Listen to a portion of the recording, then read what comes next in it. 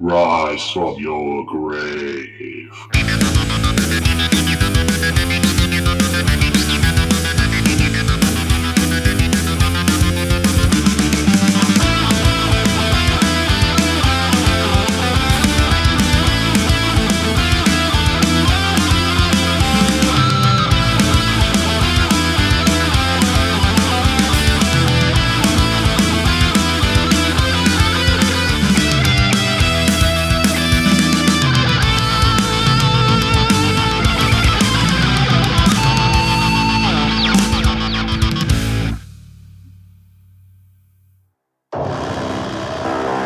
It is a non-stop spoiler onslaught going forward. Abandon all pretenses, ye who enter here. It's Halloween. Halloween. Wait, did you say Hello Morning? Halloween, like Coach Z. Oh, Something like that. Yeah, this is one of the things that we enjoyed so much last year. We pretty much immediately agreed that we wanted to do it again this year as well. mm-hmm. If you haven't noticed, the Tomodachi Bros have been absent for a bit. We were training. There's a lot of reasons for that, and largely already been covered. But short version, 2021 sucked. Yeah, it did. Like, everyone's like, oh my God, 2020 was so bad. It's like, no, 2020 does not hold a candle to 2021. Literally, the only way this could have gotten worse is if the space dragons really had invaded. I was about to say, I didn't almost die in 2020, so. And there's still time within this 2021 for that to happen too. So I would like to promise this is going to be coming out as its own special standalone Halloween special, but this is as well an indicator for everybody out there that season 2 will be going into production finally. Yep. And we will be moving forward. We had a whole lot of crap going on, as Sneck mentioned, behind the scenes. So, but we're committed. We're coming back. We're eager to bring you the reviews. That's right. season 2. Season 2 has a lot of good stuff. It's recorded. It's just we're not done polishing, might be the word. Or editing at all. Lots more. Like any editing at all. And that's my fault. And, I apologize. Having started my Let's Plays this past year and having to censor Ditaku's filthy mouth, I understand a bit more about your frustration. Oh, please. Everyone comes over for me. I actually have legit fangirls, so, Yeah, that's true. But so like we said, we did Halloween movies last year, and right away we were like, guys, we need to do this again. So we did. And in order to keep things as fair and unbiased as possible, we decided to review these movies in order of release date. And funny enough, all 4 of us picked movies from the 80s. We did. Well, I chose a movie that I've never seen that everyone tells me I need to watch because I have no culture. So I was about to say, are you Zentradi? That's a smart joke, everybody. which is funny enough, the first one on this list. It is The Shining Ah, yes. with Jack Nicholson. Now, here's the thing. You want to know a fact that Sneck didn't know going into this? The Shining is 2.5 hours long. It is pretty long, yeah. Yes, I noticed that too. And it was funny because my buddy Korgoth told me, he's like, why'd you choose that one? It's like a slow burn. And I don't know if you're going to enjoy that. And I watched it and I realized, yeah, it is a slow burn, but that's kind of the point too. The point is Jack Nicholson slowly goes insane. Emphasis on the slowly goes insane, even though he's kind of insane in the beginning. Well, anyways. So Yeah, slowly is right. there's a lot going on here with this movie. To say it's all Nicholson going insane, if we want to compare it to the Stephen King story it's based on, this actually Stephen King hates this version. I was about to say, as I understand it, the book is very different from the movie. Yeah, Because It Kubrick is. basically was like, this is and then immediately rewrote vast swathes of it. And it's interesting. I have mixed feelings on Stephen King. I feel like some of his better stories are the ones that people don't realize he actually wrote. Things like The Shawshank Redemption. Like Maximum Overdrive. I was about to say, are you talking about Maximum Overdrive? Yeah, it's funny. It's not just a one-off line from SpongeBob. It's actually a horror film. Not a good one, but... Okay, I'm gonna be that weirdo right now. A lot of King's works work better in their book form. Now, I know that's like the traditional hipster line is so much better in the book. Well, that can vary for lots of different reasons. And a good example of this is The Langoliers. Yeah. Which is a terrifying story and one of the goofiest movies I've ever seen in my life. Yeah, I mean, there's certain things that only the theater of the mind can produce that you can't really produce as much in movie format. Too true. I will say this. I appreciate the fact that he has a sprawling multiverse, but he is also an insufferable person. And yet he's largely not responsible because, like, okay, here's the neat thing I didn't know. If you go through Amazon Movies, there's a thing called the X-ray view, where if you mouse over the thing, it'll show like movie trivia. This movie was so slow in plotting, I was having more fun reading the trivia than watching the film.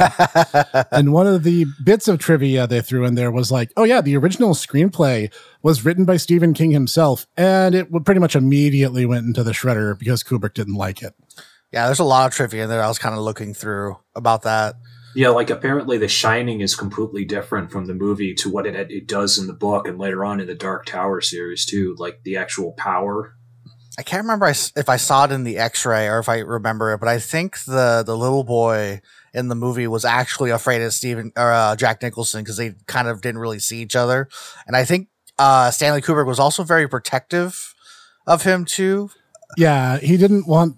He basically told the kid that they were doing like a family drama, and he wouldn't let the kid see like the true movie until he was 17, which is really cute. And then you realize like he was brutally ruthless to Shelley Duvall through all of filming. So he like went out of his way to make her perpetually miserable just so he could try to like squeeze like quote unquote the best acting out of her. It's genuinely awful. And even Jack Nicholson, who was said to like have a generally friendly relationship with Kubrick, is like, yeah, working for him is like one of the worst things you can do in Hollywood.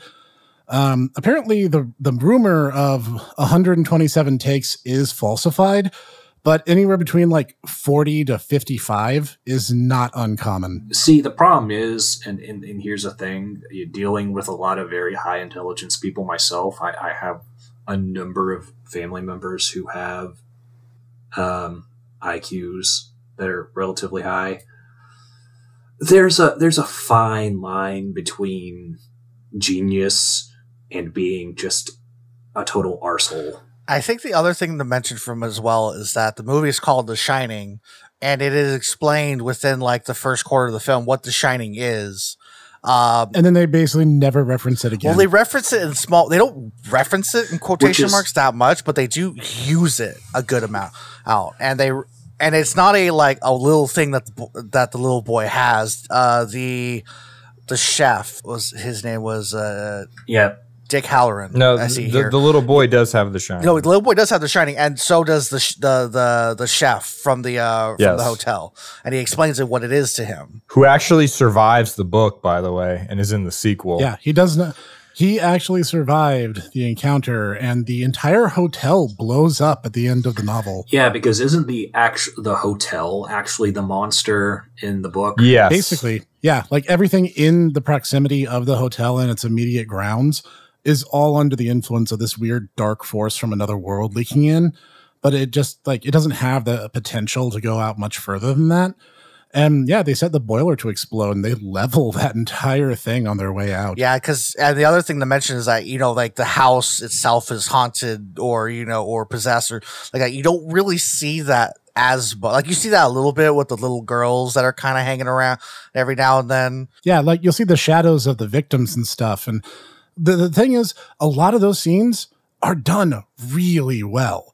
You get the sense that something is wrong, something is unnatural, and that he's seeing something that essentially isn't really there.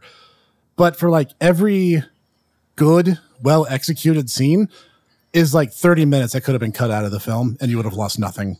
Yeah. Yeah, but in the sense though is that the thing I want to, and as they were pointing out, as I was trying to point out too, is that a lot of the stuff that started to go into the forefront happens at the end. Yep. Like you start to notice, like the wife Wendy starts noticing all this stuff too that she never knows before.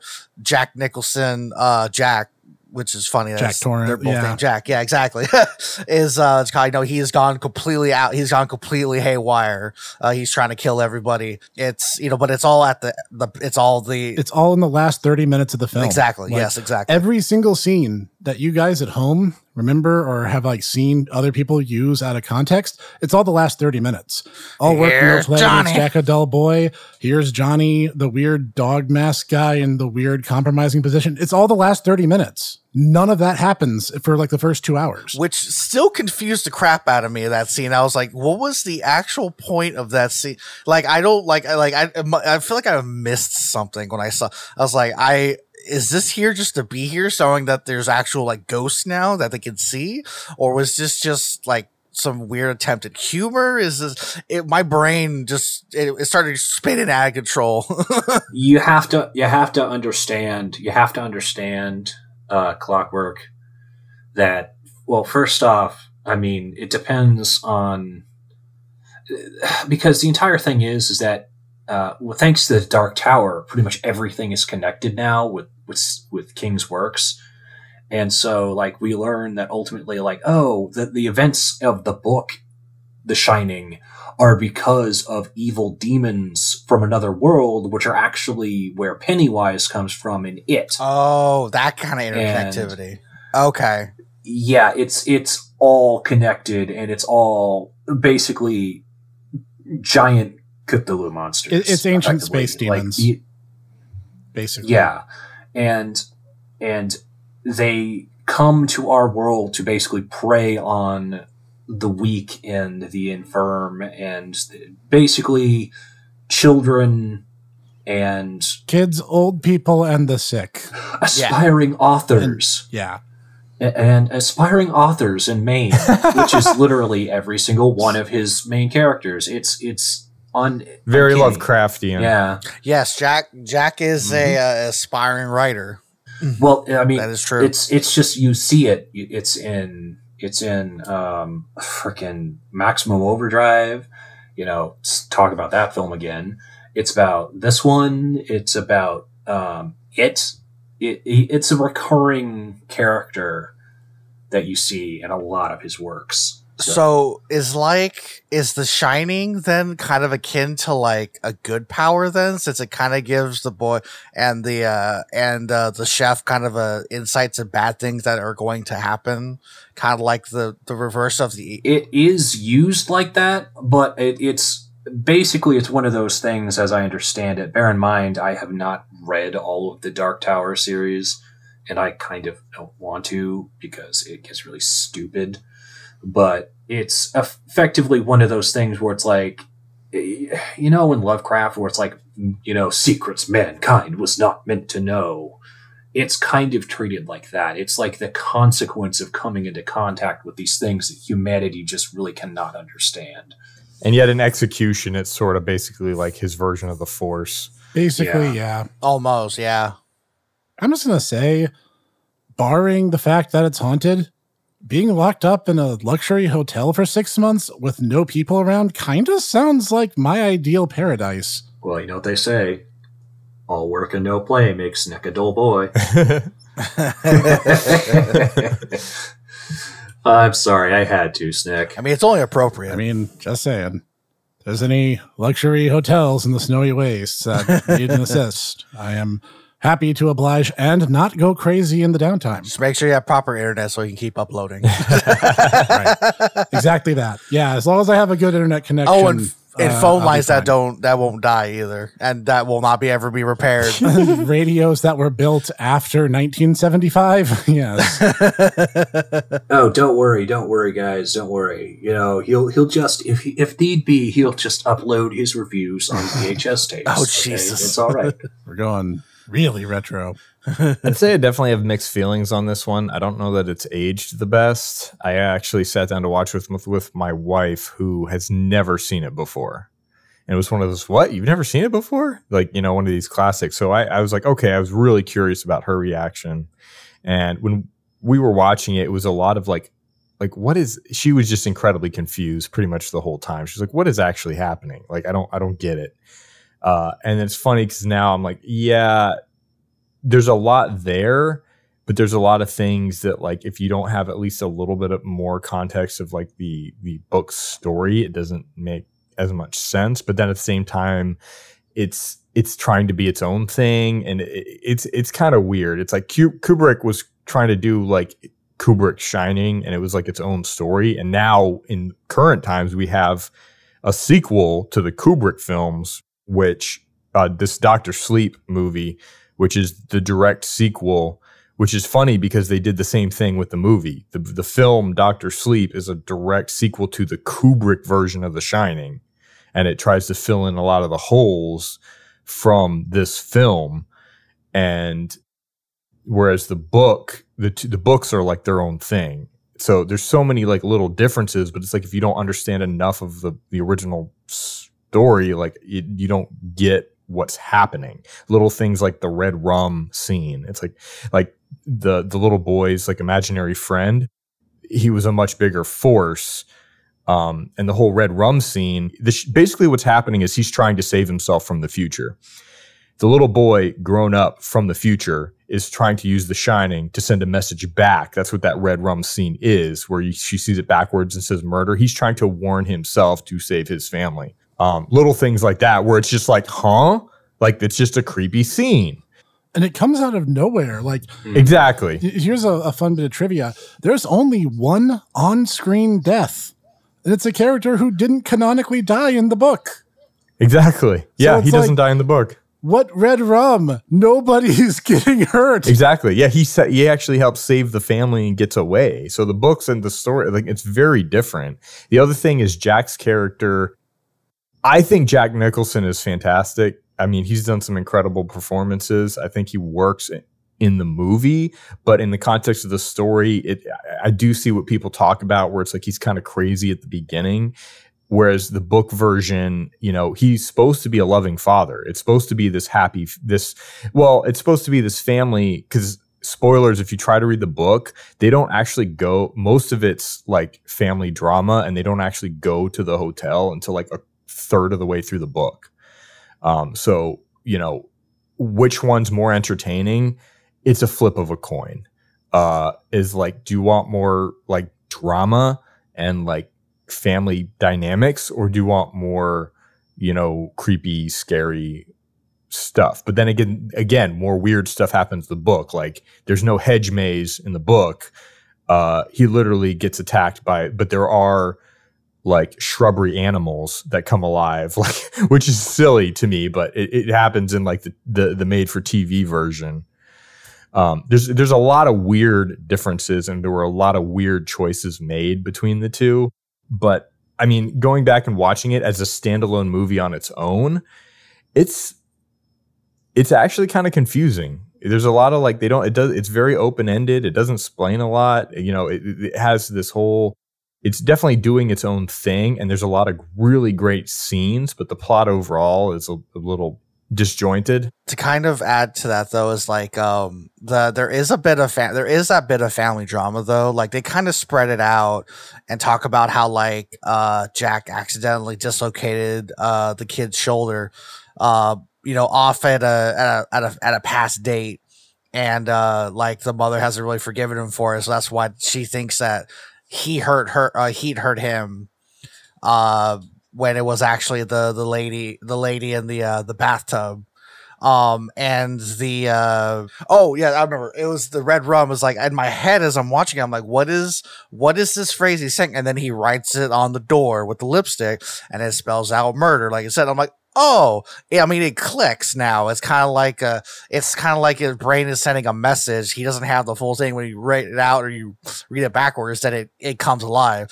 I feel like, at least for me, some of the points don't click right away. And I don't know, I can say that I guess made my enjoyment a bit better, because once you solve the mystery that's been kind of going through, you're like, oh, okay, nice. So there is a mystery here that we solve. And then, I mean, I never read the book or anything like that, so I don't know what actually, came of it and what's different. So it's hearing between that and what they had in the book. It does sound, I mean, yeah, the family drama part would probably not do very well on TV, but that's why I'm assuming that's why they did the sprinkle here and there in the as Jack slowly is going insane and everything, to kind of add to the affair. Yeah, I'm just saying, like, with Jack, the thing that people, it's like, it seems like he's just kind of crazy and he's going more crazy, but he is actually trying to resist. Like, that scene where he's going to destroy the radio, he destroys the radio not just because he's crazy. In the book, it's because the radio is telling him to kill the voices he's hearing from the radio are telling him to kill his family, and he doesn't want to kill his family. Yeah, in the movie, he's pretty unrepentant and single-minded about the whole affair. You know what it kind of reminds me of?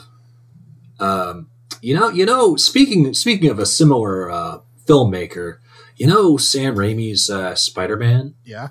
The first one? Yeah. When they had Willem Dafoe as Norman Osborn. And it's like, he's supposed to be this really upstanding, nice guy, but it's Willem Dafoe, and so he's just kind of crazy from the beginning. I mean, that's kind of what it reminds me of. Well, you see, my good Itaku, I can explain that for you. You see, that's because they chose Willem Dafoe and not Willem Dafoe. Wow. Okay. You've been waiting years to use that, haven't you? Oh, yes, I have. Yes, I And he did it. He finally did it. The one thing I like to say about that, though, is that, I mean, in a sense, though, is like, as you know, William Dafoe is kind of like, as you say, is a bit crazy as he's going through, and then becomes the Green Goblin. It's like you understand the Green Goblin is going to be in this film. I'm assuming if you watch trailers and stuff like that. But I mean, there's that kind of click, even if you never watched anything like that, there's something off about this character, and then he becomes Green Goblin, and you go, oh, that's what's going to happen. Like, if it was like the sudden shift would be good too, and that kind of mystery, but I mean, it depending on how they wanted to film it too, like, it could have been a good choice or it could have been a suboptimal choice, but I guess it really kind of depends on where the director was really going with it. But I don't know if that was ever stated, if that's what they wanted or not. I get what you're putting down, but I'm going to counter on one major part, and this is the issue that kind of sunk this film for me, because it's the pacing. It is 2.5 hours long. Oh, here, I was expecting it to be, it's because it's really popular and I'm a hipster. No, see, that's actually the frustrating thing, because it's the reverse. I'm like, everyone has been telling me for years and years and years, this is a horror classic. Oh, yeah. They're like, it's the greatest horror movie ever made. Yeah, that. And it's like, oh, it's on all these top 10s and top 50s and top 100s of amazing horror films, and you have to see it. And every single shot was done perfect because they were done like 50 times each. And I'm like, you could cut out like the first hour and a half of this film and not lose much of anything. And the slow descent into madness is so slow as to be inconsequential. He's already kind of uncanny and off-putting in one of the earliest moments of the movie, which is his having the job interview. And he's already kind of like a little off, but it's kind of hard to like place why. But then just like halfway in, he's like talking to people who aren't there, which, by the way, that first scene when he's in the bar talking to the bartender guy, that's really good, because it really seems like he's having the conversation, but he's really only hearing what he wants to hear. So that's the flow of the conversation. If it was more like that, and you see this descent into madness starting from an almost amicable standpoint that gradually descends into the madness, that would have worked better. But you also probably could have done that in an hour and a half runtime, as opposed to dragging our heels on largely inconsequential bits for the better part of the runtime. Because like all the iconic moments, all the memes, all the references, all the homages are pretty much the last 30 minutes of the film and the come play with us scene, which is about halfway in.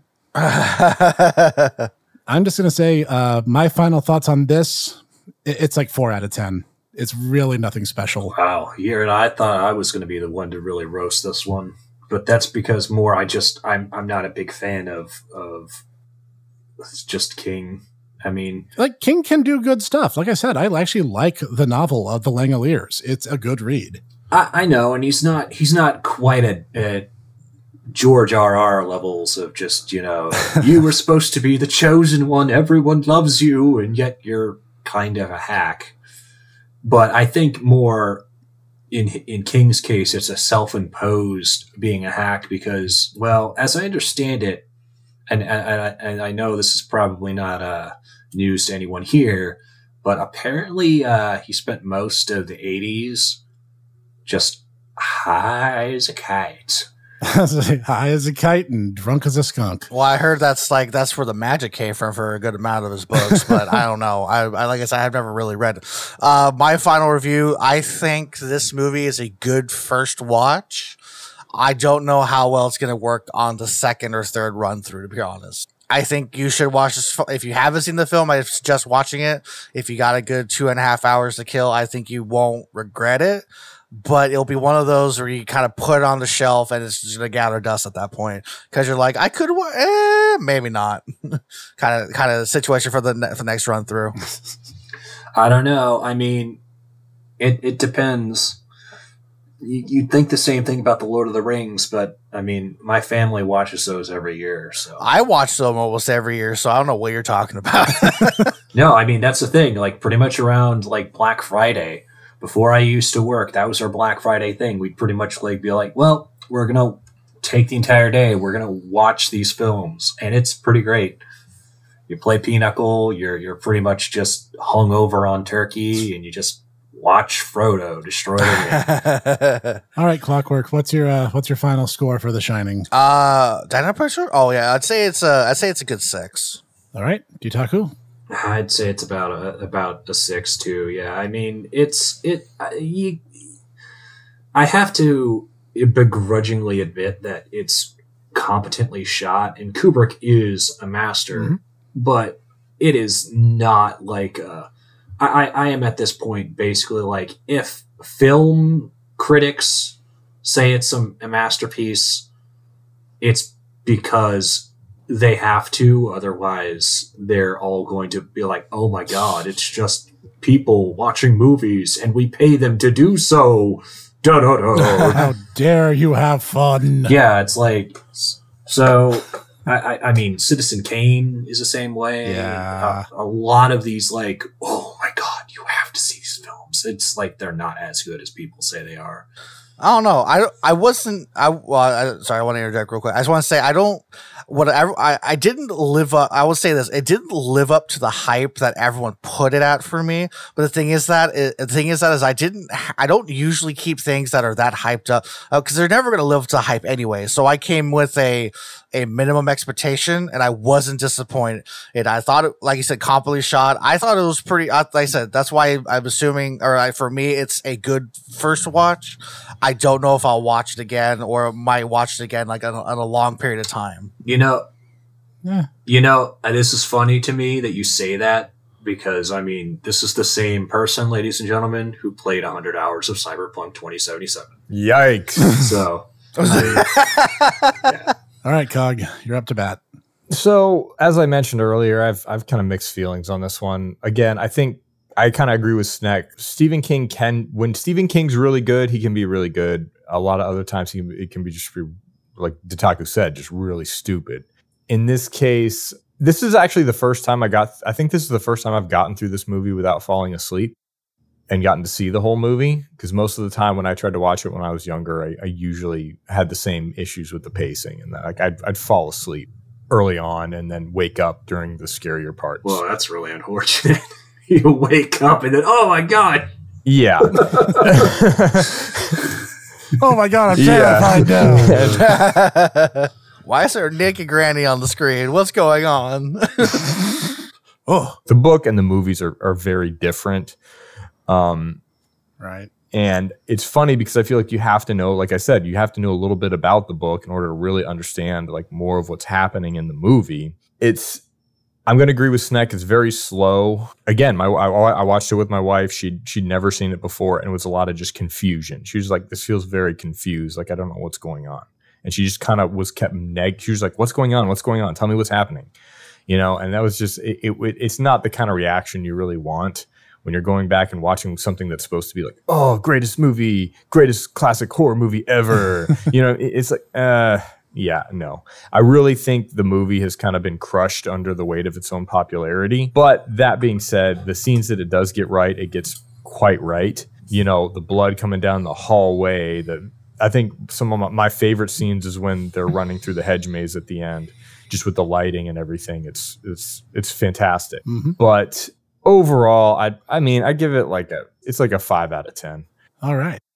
So let's close the book on that and move to 1984 with the original Ghostbusters. Now, hold on now. This isn't the original Ghostbusters. Oh, no, it is. Be quiet. No. Be quiet, Ditaku. No, we are not. No. We are not having the discussion about the talking monkey and other stupid miscellaneous. We're not doing that. Now, what actually happened was back when SNL was actually funny. And for those of you who are like younger than me, SNL was funny once. And that was back in the days of Harold Ramis and Dan Aykroyd and Bill Murray being on the show. The long, long ago in the faraway times. Yes. I will say that they stopped being funny actually about the time that we were in high school. I'd say because they were. I'll say it. I think the Lonely Island were pretty. They're still funny. That's fair. They made it funny. Yeah. They did funny things. So that's fair to say. I'm not going to defend modern SNL though. A broken clock can be right twice a day. So I mean, that's true. Know. That's very true. Yeah, I'm not going to defend modern SNL though. Oh my God, it's garbage. Is that why I'm right? Is that why I'm sometimes right twice a day? Yeah, probably. But that said, Dan Aykroyd apparently really spearheaded this idea, and he came up with the idea of this like for hire ghost hunting agency. And he pitched the idea to Harold Ramis, who really liked it. They pretty much hammered it out and made Ghostbusters. And it was one of the biggest comedy sensations of the 80s. Like, if you don't know this already, like, have you been hiding under a rock for the past few decades? I don't know what to say. I was about to say, yeah, it was a huge cultural phenomenon, and then immediately got swept aside because, well, I don't know how to say this, but there were 4 radical reptilians that just happened to show up about the tail end of the 80s. Right after, yeah, because Ghostbusters 2 was 89, yeah. I want to say. Yeah, we had 2 feature-length films and an animated series, and then it just stopped. It's the weirdest thing. 2 animated series. I'm sorry, 2 animated series. No, there was just the one. It was just the real Ghostbusters, and then they stopped. And the franchise was never used for anything ever again. Hey, I will defend Extreme Ghostbusters. They actually had some creepy episodes that actually were pretty good. I never saw that one, and to be perfectly honest, I haven't seen Afterlife. Although I hear it's actually pretty good. It's not out yet. Of course you haven't seen it. You can't have seen it yet. I think I've seen a little bit of an animated Ghostbusters, but that was like a long time ago in a couple states far, far away. The real Ghostbusters. Yeah, the real Ghostbusters. And it was really consistently very good. Though for some reason they like changed all their hair colors and made Dan Aykroyd really fat for some reason. The reason for that, and they go into that actually, if you because they actually have serious commentaries on it, is because if you look at the actors, and I mean you're a young child, imagine that, Snick. It's going to be three, middle-aged comedian actors. They're all kind of similar in terms of build. They're all kind of similar in terms of hair color. That's the reason why they wanted to give them something to make them distinct at a glance. Yes. Yeah, and, exactly. The thing is, this film got away with some really, really dirty jokes. Yeah, it did. And it's PG rated because PG-13 didn't exist yet. Yeah. I was about to say, Gozer the Gozerian actually was a porn star. Yeah, she was played by a porn model. Mm-hmm. And then, okay, I'm just going to say, all four of these films have a lot of topless scenes in them. They do, don't they? It was something about the 80s and a complete irreverence for that kind of thing. Okay, all right. Speaking of Gozer the Gozerian, I have to ask, this is going to be Ditaku's gun to your head moment, all right? If you say, are you a god? The answer is yes. No, it's not that. If you are given if you were in that situation where Gozer comes down is like, prepare, what is the, form of your destroyer, and you immediately have to say something, what are you going to be destroyed by? Oh, geez. Oh my gosh. I'm afraid you've caught me on the back foot, so to speak. Come on, Snack. Come on. Just first thing. See, I'd probably try to use a rationale like Dan Aykroyd's character attempted, or it's like something that could never, ever hurt us. And it's like, what would it be? The Michelin Man? But then that would be like the exact same thing, except he's made of rubber instead of marshmallow. Then Cog would say something stupid like, it's a tire. And then it'd just be a giant tire rolling down downtown New York. As it squeaks ferociously, channeling its psychic powers. I can't believe it's Benny. I have to give you crap, dude. But that's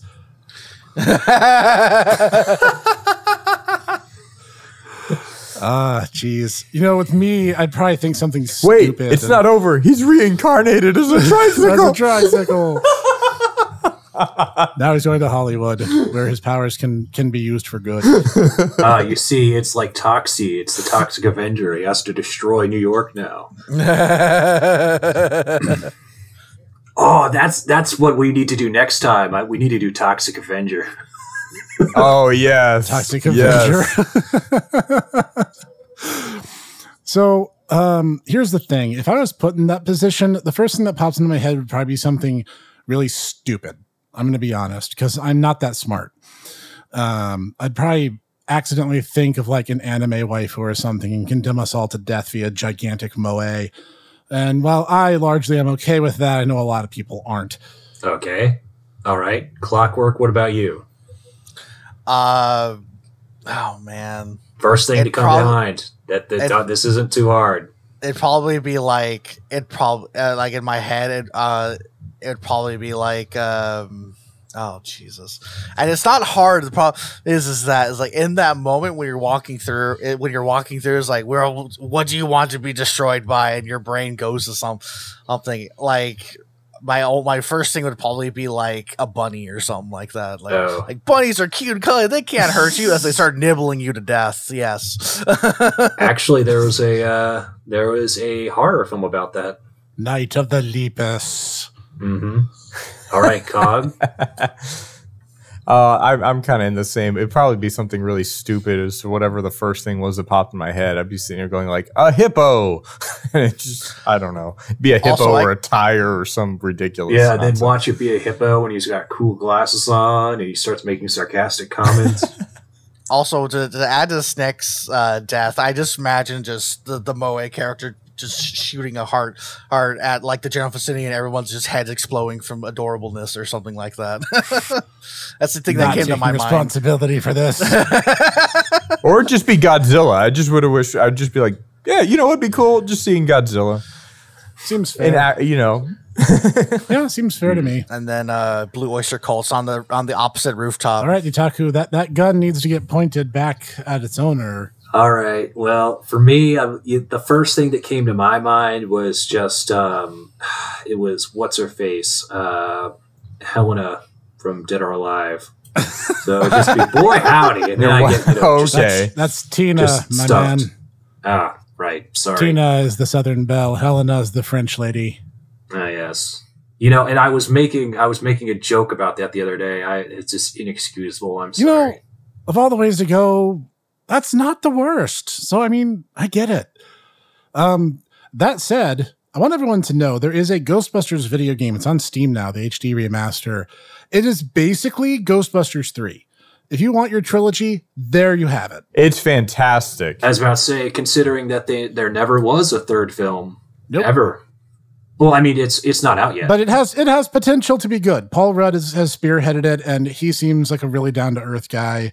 I think if anyone can do it justice, it's probably him. I mean, it's being directed by the son of the original director, and from what I've been told, everybody that is alive and able to come back is coming back. So I'm hoping that it's treated with the care it rightfully deserves. Ghostbusters 1984 is kind of a complicated film, despite having a very straightforward through line story-wise. Because it starts with, oh, hey, the public library has a ghost. Well, maybe we can do something about that. Oh, okay, well, we know how to capture ghosts now using science. Well, that's cool. Maybe we can franchise this idea. And it just kind of just goes in that direction with the Ghostbusters becoming a legitimate business. And one of the most interesting things is, I mentioned this in the Christmas episode last year, where the 80s had a very strong independent streak. Like, you can't wait for the FBI to arrive. They're not going to be able to do anything right. You have to do it yourself. And that goes to a hilarious point of the fact that one of the major bad guys in the film is the freaking EPA. Is the EPA? Yeah, the EPA officer. Yeah, I was going to say, literally New York City, that's my point actually, is literally Cthulhu is dropping down on New York City, and literally the government is wagging his fingers going, no, we need to let Cthulhu eat Manhattan. Because you're not up to your emissions standard. Yeah, and I'm like, so none of you guys know how this none of you guys know how this laser grid containment system works, except Egon and Ray. That's it. No one else knows how this thing works. No one else can maintain it. And he's just shut it off, shut this whole thing off. And even the dude he's brought in as the engineer is I've never seen anything like this in my life. It's also the point that after they shut off the grid, the alarms start going off. They run out the building because they explode. And the explosion happens. And dude turns around they did this. They caused this explosion. I'm yep. No, you did, genius. Yeah, he starts pointing the fingers at them. It's almost like the government has no business regulating how a private business does its job, because the government will ultimately make it worse. Cough, cough, current events, cough, cough. Okay. Can we also say, as an aside, that for his presence in the franchise, Slimer himself, as just complete aside, he's complete non-factor in this film. He shows up and is kind of a monster of the it's kind of a monster of the scene, and that's it. He's not an important ghost. He's not he's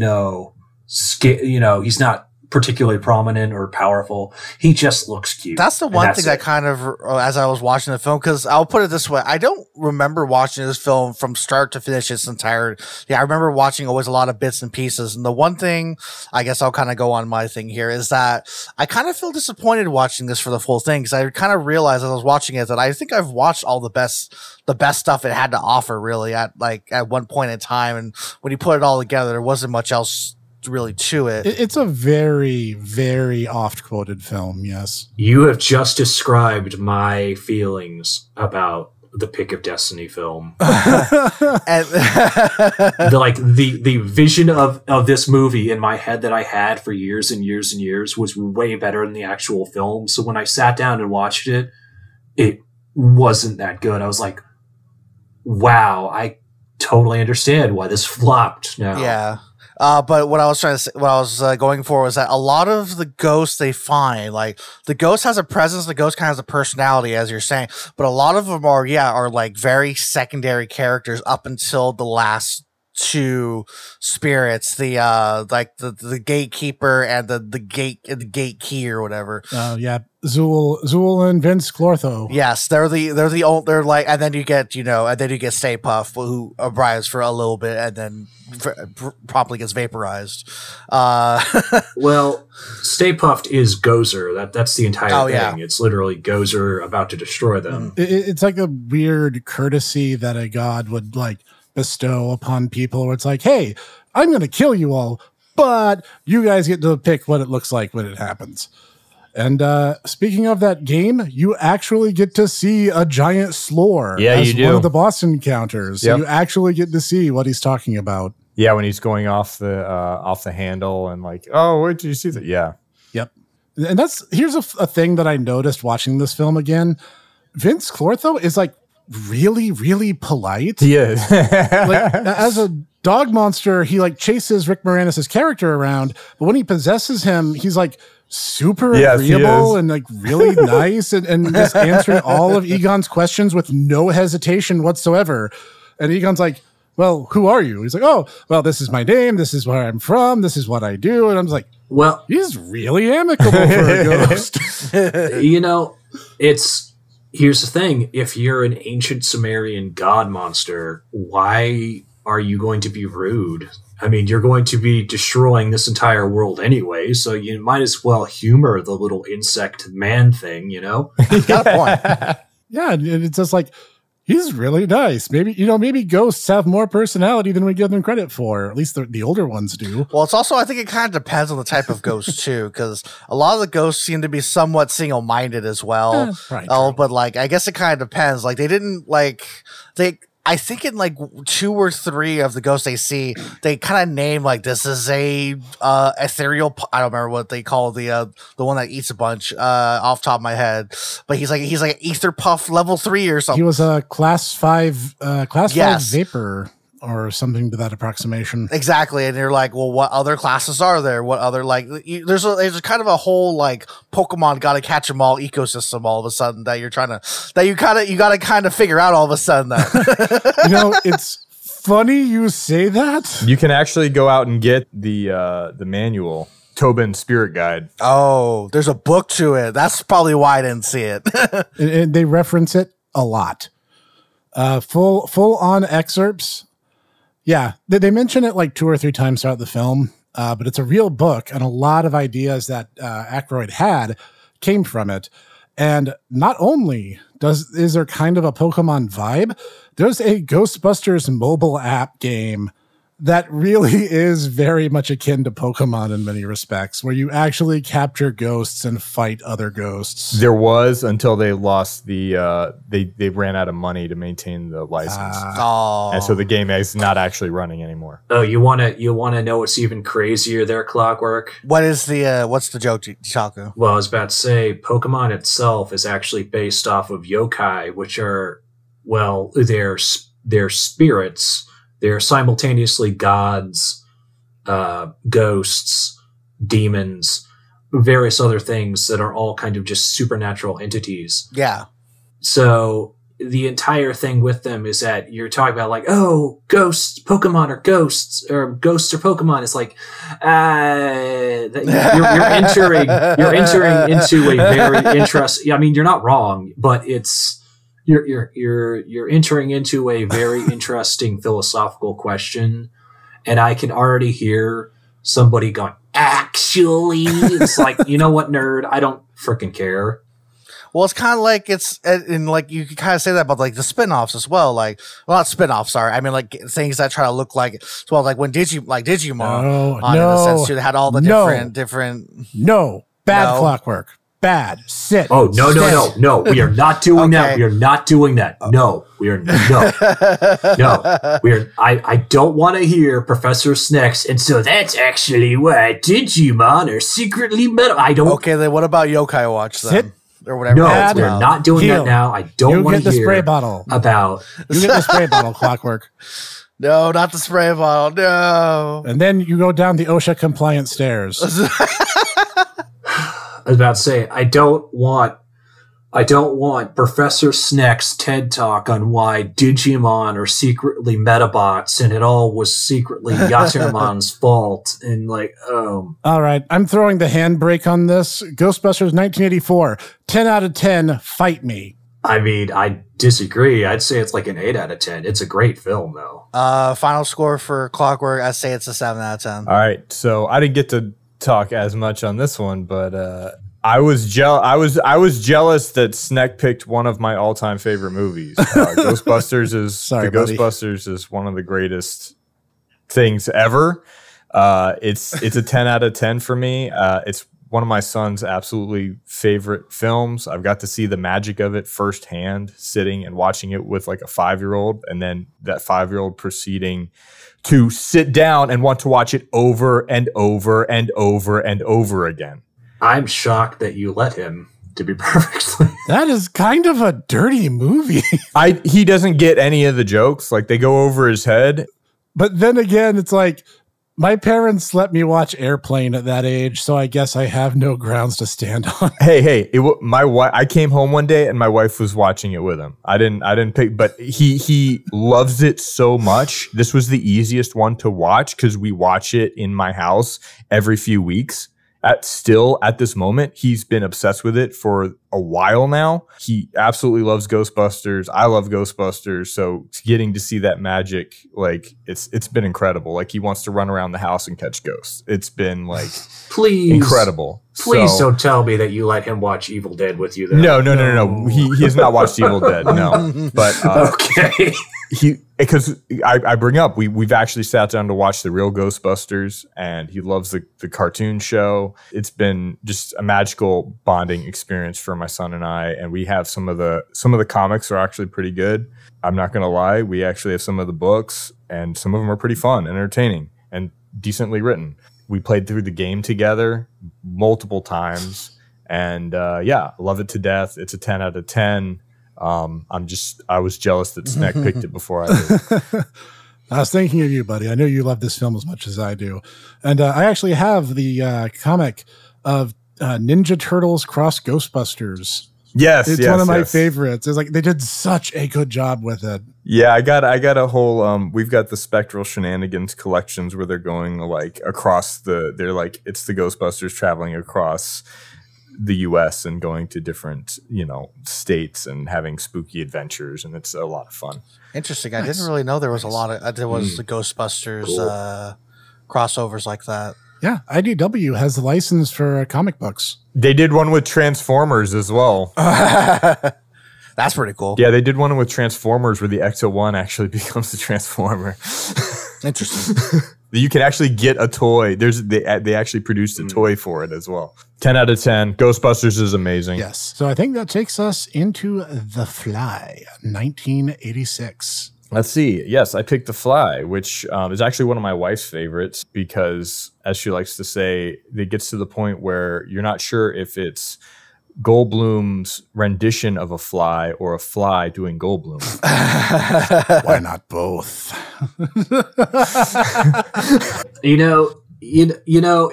It's funny. You don't think about it, but between this and him and Buckaroo Banzai and Earth Girls Are Easy, it's like, man, Jeff Goldblum was in a lot of really weird science fiction movies in the 80s. Oh yeah.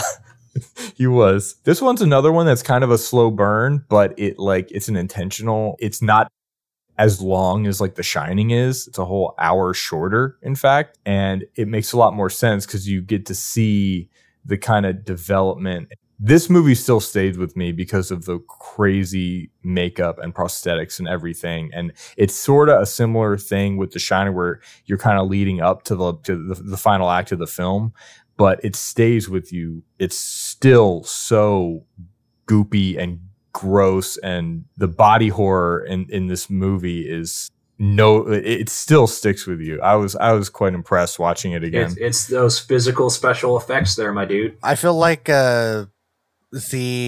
from a lot of, as you said, a lot of the prosthetics and a lot of the practical effects. I felt like some of that when I watched. Out of the 4 movies we watched, this is the one that kept my attention the best, mainly because like the amount of stuff they did. Cause like last year when we did The Thing, that was kind of the one that that kind of kept me along the ride a lot too, because of a lot of the practical effects, a lot of special effects. And I think this one, the main reason why also is because, like The Shining, as you say, there's a slow burn to it. This one has a actual like physical representation other than the gentleman is slowly going insane. Watch as he slowly goes insane with nothing happening. With the Fly, it's watch as Jeff Goldblum slowly transforms into the Fly.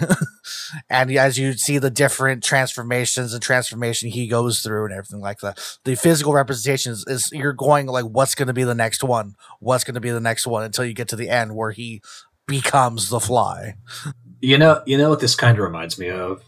And I can already, I'm just imagining this really reminded me of the old, the Guyver films where they actually killed off Mark Hamill because he went through a transformation akin to that.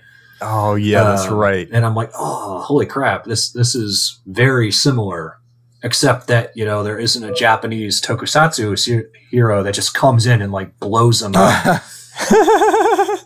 Although, not gonna lie, this guy would look right at home in Showa-era Kamen Rider. Let me tell you. What you trying to say something? Oh, Cog, I didn't realize that you were, just admitting you're a Kamen Rider. Are you sure that's okay to do? I mean, Shocker might get you.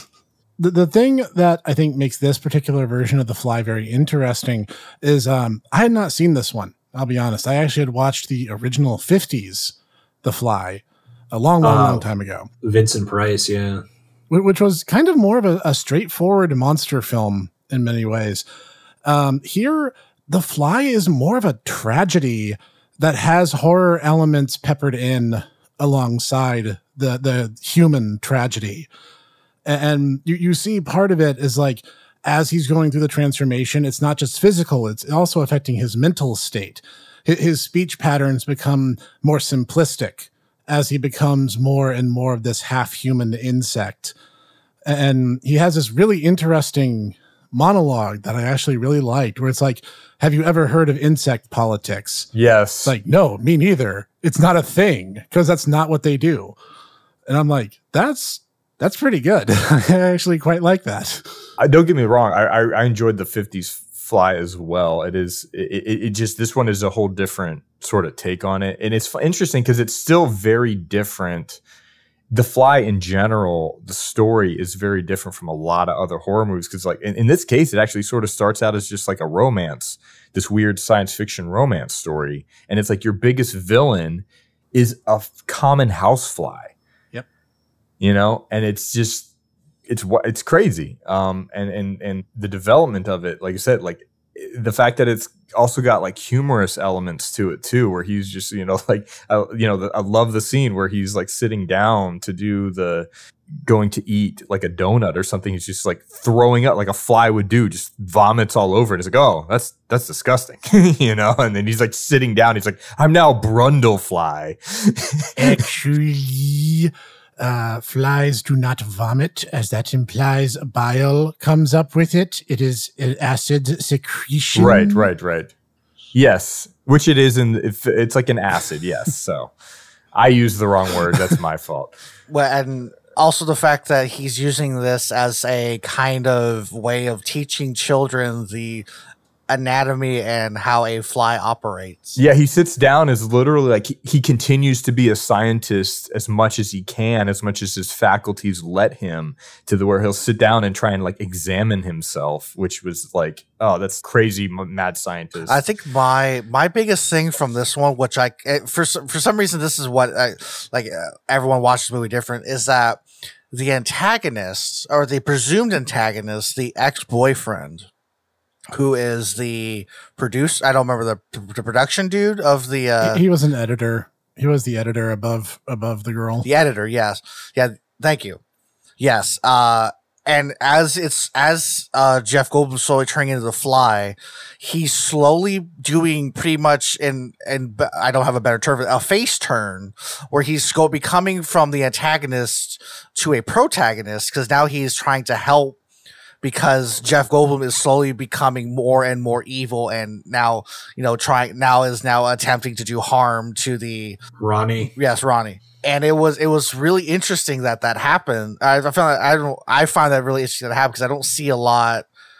I haven't seen a lot of movies where that really is a thing where there is a big alignment turn of that nature happen a lot. That's interesting, because they actually filmed multiple endings to this movie, and there was an ending where the editor actually ended up with the lead, and everybody hated it because they were like, this guy's a jerk, let's not use this ending, and it doesn't make sense.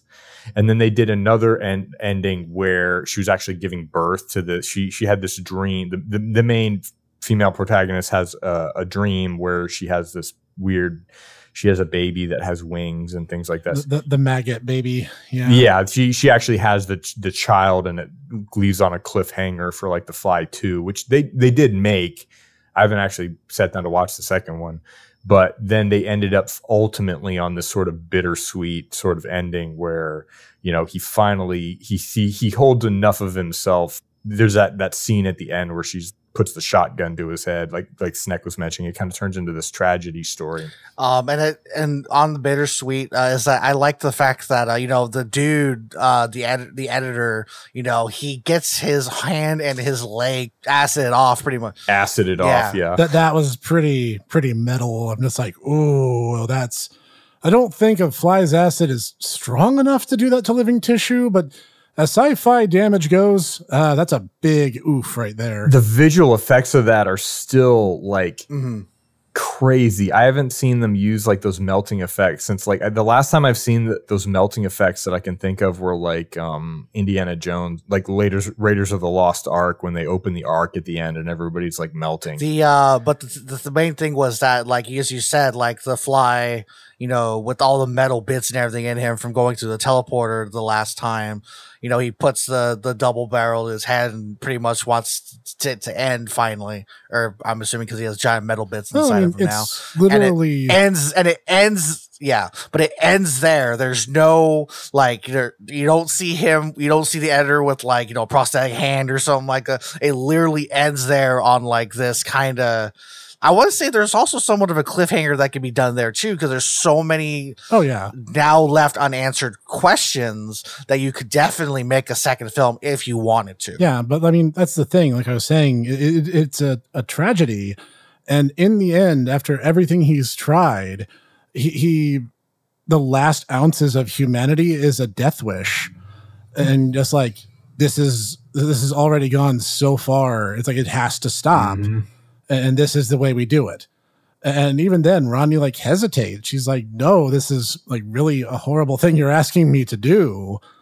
And he kind of makes it clear. It's like, he's going to die even if you don't. This is the nice thing to do at this point. Yeah, exactly. So gentlemen, shall we get to final thoughts on The Fly? So for me, Clockwork, I would say this is probably my favorite of the four. Like I said, this one kept me held on a lot more than the other ones. I would give this a solid 9. All right. A very solid 9. Also, Jeff Goldblum is just awesome in this movie. Just his acting and everything. He is pure Goldblum. He is. And he has a lot of hair. That mullet is righteous. I gotta have to give this one an 8 myself. I love the body horror is my thing, and this is just pure body horror. And yeah, it's really sad, which is ironic considering my pick. But that is how you do. I'm with you on that. I'd say 8 out of 10. Really, really solid stuff. A very human monster story. I'm gonna give this one a 9 out of 10. I really enjoyed it. It still sticks with the final scenes with this movie still are haunting. The scene where she like takes his jaw off and he finally loses the rest of his physical form and his jaw comes off and the rest of his face sloshes off the fly, and he's still like to this day horrifying. You know, it sticks with you. Yep. My wife is not big on horror movies, but it's one of her favorites. I'm just gonna say I have never looked to fly the same way again after this movie. Yeah, I know, right? You never look at the common housefly quite the same. And it's definitely one that if you're, you know, scary movie aficionado or would like to be a scary movie aficionado, definitely if you love weird body horror and stuff like that, you owe it to yourself if you haven't seen it. Mm-hmm. All right. That's all 4 of our opinions. So now it's time for the 4th film, Evil Dead 2, 1987. So I've never actually seen the first one, so it's kind of weird going into the second one. So I'm gonna throw my thoughts out first, just to kind of put it out there. I do know from like stuff that I've seen, because I think there was also a video game, Army of Darkness, where Ash has the chainsaw arm and of course the double barrel. It was a real treat when I finally watched it to realize that this is the movie that he gets his iconic look from. And I thought that was really, really cool. I really do love Bruce Campbell. I think he's a really good actor.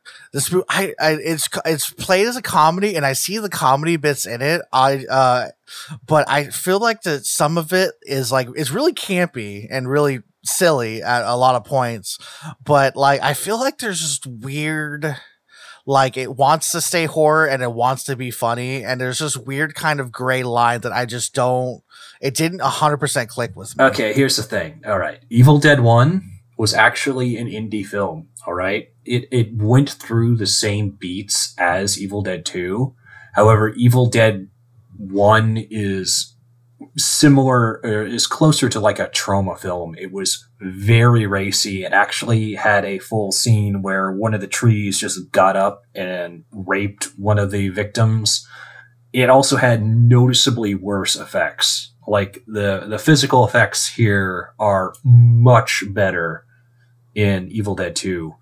It was also more of a horror film with just some black comedy trappings in it.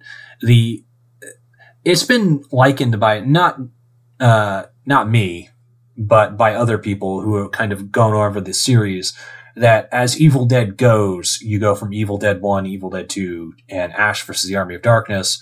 You notice that it becomes less horror as the series goes on. Oh, there's still horror trappings, but it becomes much more of a black comedy.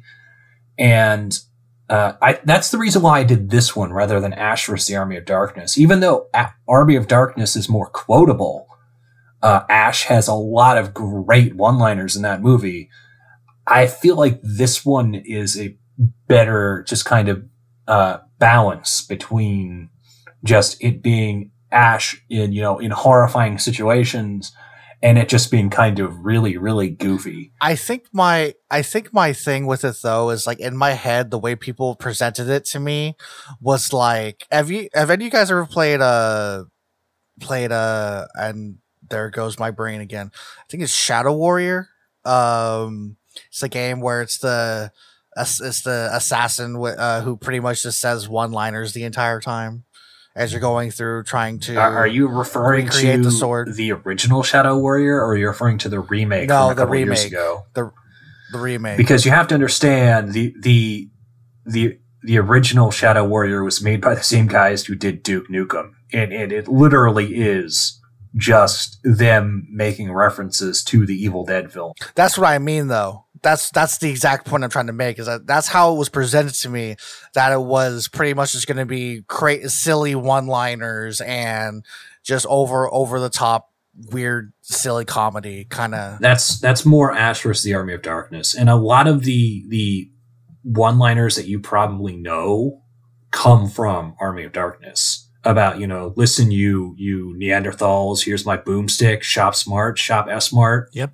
All that's from Army of Darkness. That's all Army of Darkness. The only one rightfully attributed to this film is when he snaps the chainsaw and shotgun into place and goes, Groovy. Groovy. Yes, this movie was indeed groovy. Oh, it is a great film.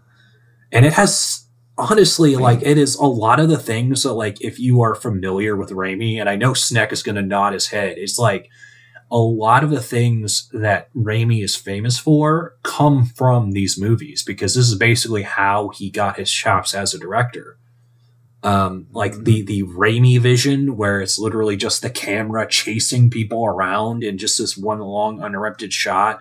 Just the fact that he'll break up scenes, he'll just be doing something, and then it'll just stop, drop a joke, and then continue doing like really serious. Like that one shot in when the camera's going through the entire camera chasing Bruce Campbell before he decides to disappear into the. He goes down to he kind of disappears off shot. Yeah, that's the Raimi vision. That's actually a thing that they did. He pioneered for Evil Dead 1. Interesting. Yeah, that's some of that stuff I did not know about. The fact that, I mean, him and Bruce Campbell were, they became friends when they were filming Evil Dead 1, and he tries to include him. If you look in most of Raimi's films, Campbell will show up at least in a cameo role, because the two of them were, really hit it off. And I suppose if you're in a horror film where a tree rapes you what happens in the woods doesn't always stay in the woods. Yeah, Joss Whedon. The thing about it that I loved is this movie feels zero incentive to slow down ever. Like you wait maybe 10, 15 minutes for the first action sequence, and then it's go time. We are pedal to the metal, and we are not letting up for anything. So you better hold on. And the funny thing is too, is like they realize, he must have realized very quickly, like he ran out of people to kill. And so you notice like the archaeological team that comes in later on, they have to add more people so then he could kill them. Yep. Just so he can have more bodies, because he needs Ash to push the story, but then he also needs people to actually die in order to get his dark comedy / horror chops on. I think that might have been one of the reasons this kind of came off a little different, was because I just came off of watching two slow, crawly movies into this one that just kept going beat to beat to beat to beat to beat. Not slowing down for anything, sucker. So maybe that was another one too. No. And that actually is a thing throughout. If you watch Army of Darkness, it's the same way too. It is very, very fast. I'll probably have to give this one a second shot, to be honest.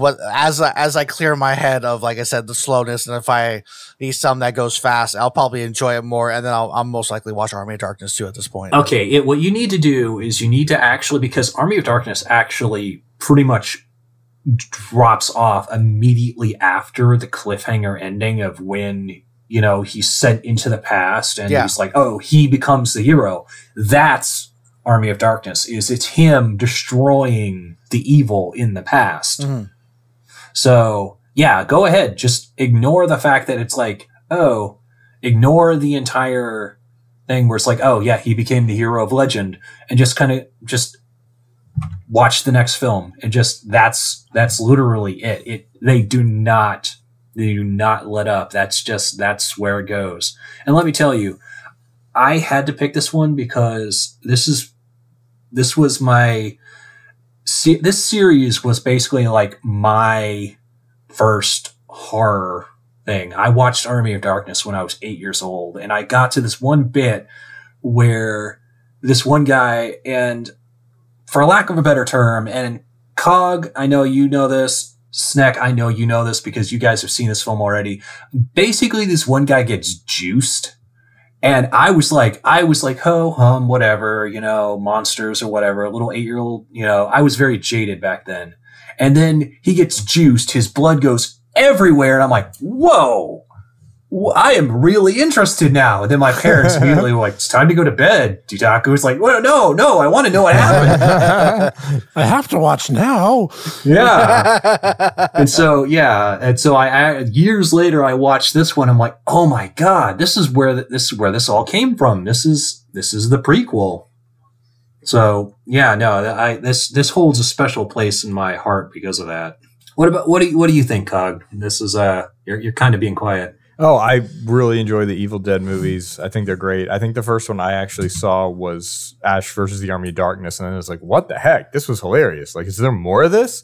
And then I kind of went backwards. I discovered the whole Evil Dead story and was like, okay, I got to start this from the beginning. And I actually really appreciate the development that you see if you try to if you go back and watch the three of them as like this ongoing story and this like developing, you know, the story of Ash essentially. I think it works really well in the fact that he, you know, he's this unassuming teenager in the first one. It's kind of a straight horror movie. Like Dataku said, this one strikes a really great balance between being, you know, the comedy elements and the horror elements, and then you get to Ash versus the Army of Darkness and it goes full blown epic. You know what I mean? It just takes it over the top and is like, let's make this something wild and crazy and epic. And I actually really appreciate that development through the films. I think they're fantastic. This is another horror series that I actually really, really enjoyed. I've enjoyed for quite some time, and I know I've met a lot of other people that really, really enjoy these movies. Especially the second one is really great. As Dataku mentioned, it's got this great balance. It's like it's perfect for a Halloween film instead of it. You know, Army of Darkness gets really slapsticky and funny, but this one has those moments where you're like, oh, this is definitely a horror movie, you know. And then other times where it's, you know, it lightens it up, kind of like The Fly, where it has these moments of brevity. Yeah, I have to agree, and I think it's rather telling that the demons that you know start possessing the house and the area around him, like, not only are they trying to break Ash down bodily, you know, they literally are tearing pieces out of him as they attack him, but they take time, and it's really, you know, the craftsmen of pain and fear that they are, that, you know, they have to screw with him, and that's where a lot of the humor is derived from, is that they're just kind of messing with him. But I mean, still, they're still very malevolent. Whereas, yeah, I have to kind of agree. Even though the scope is bigger in Army of Darkness, I mean, this is also the one where you literally get evil Ash. I'm good Ash. You're evil Ash. Goody two shoes. I love. Yeah. Do you see the descent into like how he goes from this unassuming sort of teenager in the first film to becoming the epic hero as well? Because you have these wacky, like the crazy moments where, you know, the freaking deer on the walls talking to him. You know what I mean? So it's fantastic. That's actually one of my favorite bits in the scene. Is he just slumps down on a thing, and then like he starts laughing to himself, and then the deer starts laughing, and then the entire room starts laughing. The lamp is like moving up and down, so he starts doing squats to like move in sync with the lamp. Yeah, that's what I was gonna say. Is that was probably one of the most parts I remember the most from this. The other one that caught me off guard that I really liked is when he's looking in the mirror, and then he comes out of the mirror per se, or like talking to himself and assumingly choking himself for a little bit. But I was just like that whole bit. I was like, wait a minute, I felt was well put together. That's why it goes to what I was saying. Like, I think if you take the three films together and you kind of watch Ash's journey, this second one is really where you start to see that transition from the Ash, you know, from the kid that was in the first movie into becoming the epic hero that is in, you know, Ash versus Army of Darkness, right? So you kind of, this is the character developing transition point is the second film. Right. That's a good way of putting it. Honestly, and I mean, it is a really good trilogy too, if you look at it that way. And I mean, I don't know. I'm not a huge fan of the series they did a couple of years ago. I think it works. Ash versus Evil Dead. Yeah. They did a series? I missed out on this. Yeah. Yes, they did. Yeah, it's not good. No, I didn't really like it, but you know, it is what it is. They're doing a video game now, actually, from what I've heard. That could be interesting. Oh, they've done a few video games. Although, I mean, as I say, Duke Nukem is effectively Ash, in fighting aliens. So There is an Army of Darkness skin in my memory. I think it was like on Xbox or something like that though too. So there's not like this is like the first game that has Ash in it. Well, if you're including Ash as the main character in his own video game, I'm not gonna talk. I'm not talking about like Poker Night at the Inventory or something like that. I'm talking about like Army of Dead. Yeah, game. I'm referring to a new, just revealed. There is a new Ash that would be cool. that they actually have game footage for. So yeah, you can look it up. I'm gonna have to look this up. Yeah, now. that'd be really cool. Looking forward to that. Then. It's literally. I'll even give it to you. It's literally called Evil Dead the game. This Bruce Campbell voice. I guess while you're looking at it, I would take a look to see if Bruce Campbell's voicing Ash. That'd be a big thing too. So you can look that up. They literally put the trailer up not 3 months ago as of this recording. well then. Very easy to find. All right, gents. Final thoughts time. Cool stuff. I'd have to say this is a 10 out of 10. This series pretty much, as I said, this is Little Ditaku's first foray into horror that isn't, like, oh no, it's Grundleskins and he's gonna come and steal Christmas. This was like my first horror film, so this series holds a special place in my heart.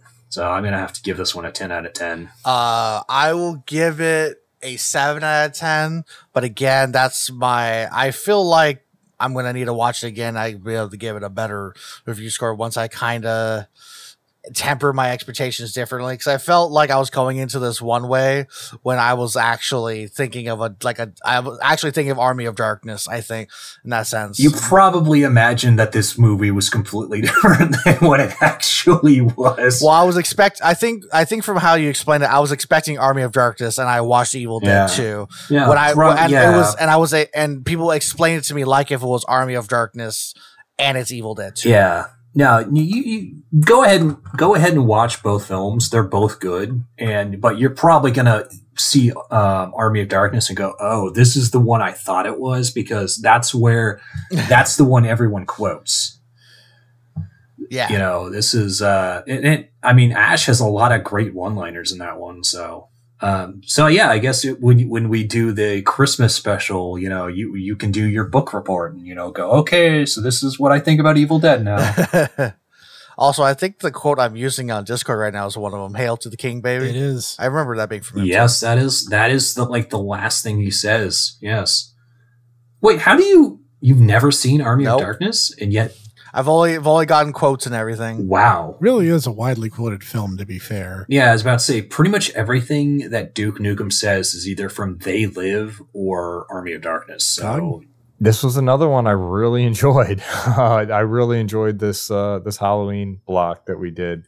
In terms of ratings, I'd give this one like a 9 out of 10. It's really great. It's solid. It's epic. I think it's fantastic. I don't have the only like, if you were to ask me what's differentiating a 9 from a 10, it's just I probably don't watch it as much as something like Ghostbusters. But other than that, it's great. you're now thinking about... That's fair. I'll mirror that sentiment. I was going to say, you're now thinking about what would happen if Ash and the Ghostbusters teamed up. How cool that would be. Oh, geez. We definitely know who's the brains and who's the brawn in these scenarios. But I'll mirror Cog's thoughts. I think he summed it up and my feelings quite nicely. I would also say 9 out of 10. I really enjoyed it. It's a roller coaster ride of a film, let me tell you. I enjoyed myself immensely. Awesome. Let's say I think at 9 out of 10 or 10 out of 10, it's just personal taste. So yeah, I can respect that. Awesome. So thank you so much, listeners, for joining us for our second Halloween episode. We had a blast. We had a lot of fun going through these movies. Mm-hmm. Look forward to more Tomodachi Bros to come. I promise. Season 2 will be getting underway into post-production soon.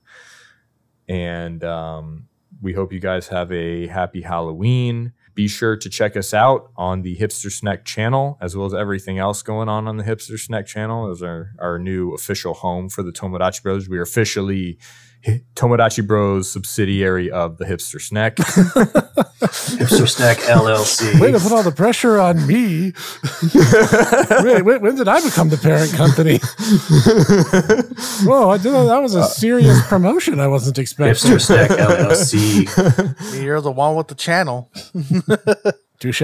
So stay tuned for more. Stay tuned for more on the Snack channel. And we hope you guys have a spooky Halloween. Ooh. See y'all Later, dudes. See y'all later. Catch you next time.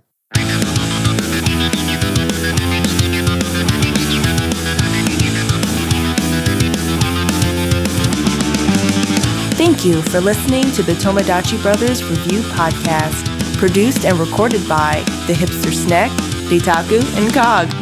Sound design and editing by executive producer Sean Taylor Brown with Cog Sound Engineering. Music written and performed by Sean Taylor Brown with Costas Vaz of Core Insight Studio on the drums. We hope you enjoyed this episode. See you next time.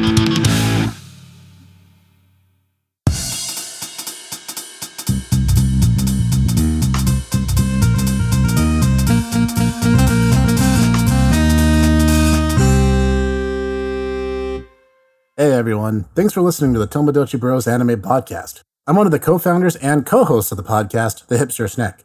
If you want more content from me, I have my own YouTube channel, The Hipster Snack. Links will be available everywhere I can spam it up until I get a custom one, but all in due time. I do weekly game reviews, and in the future, probably more than that. Look forward to it, and I'll see you there and on Twitter @HipsterSnack. See ya!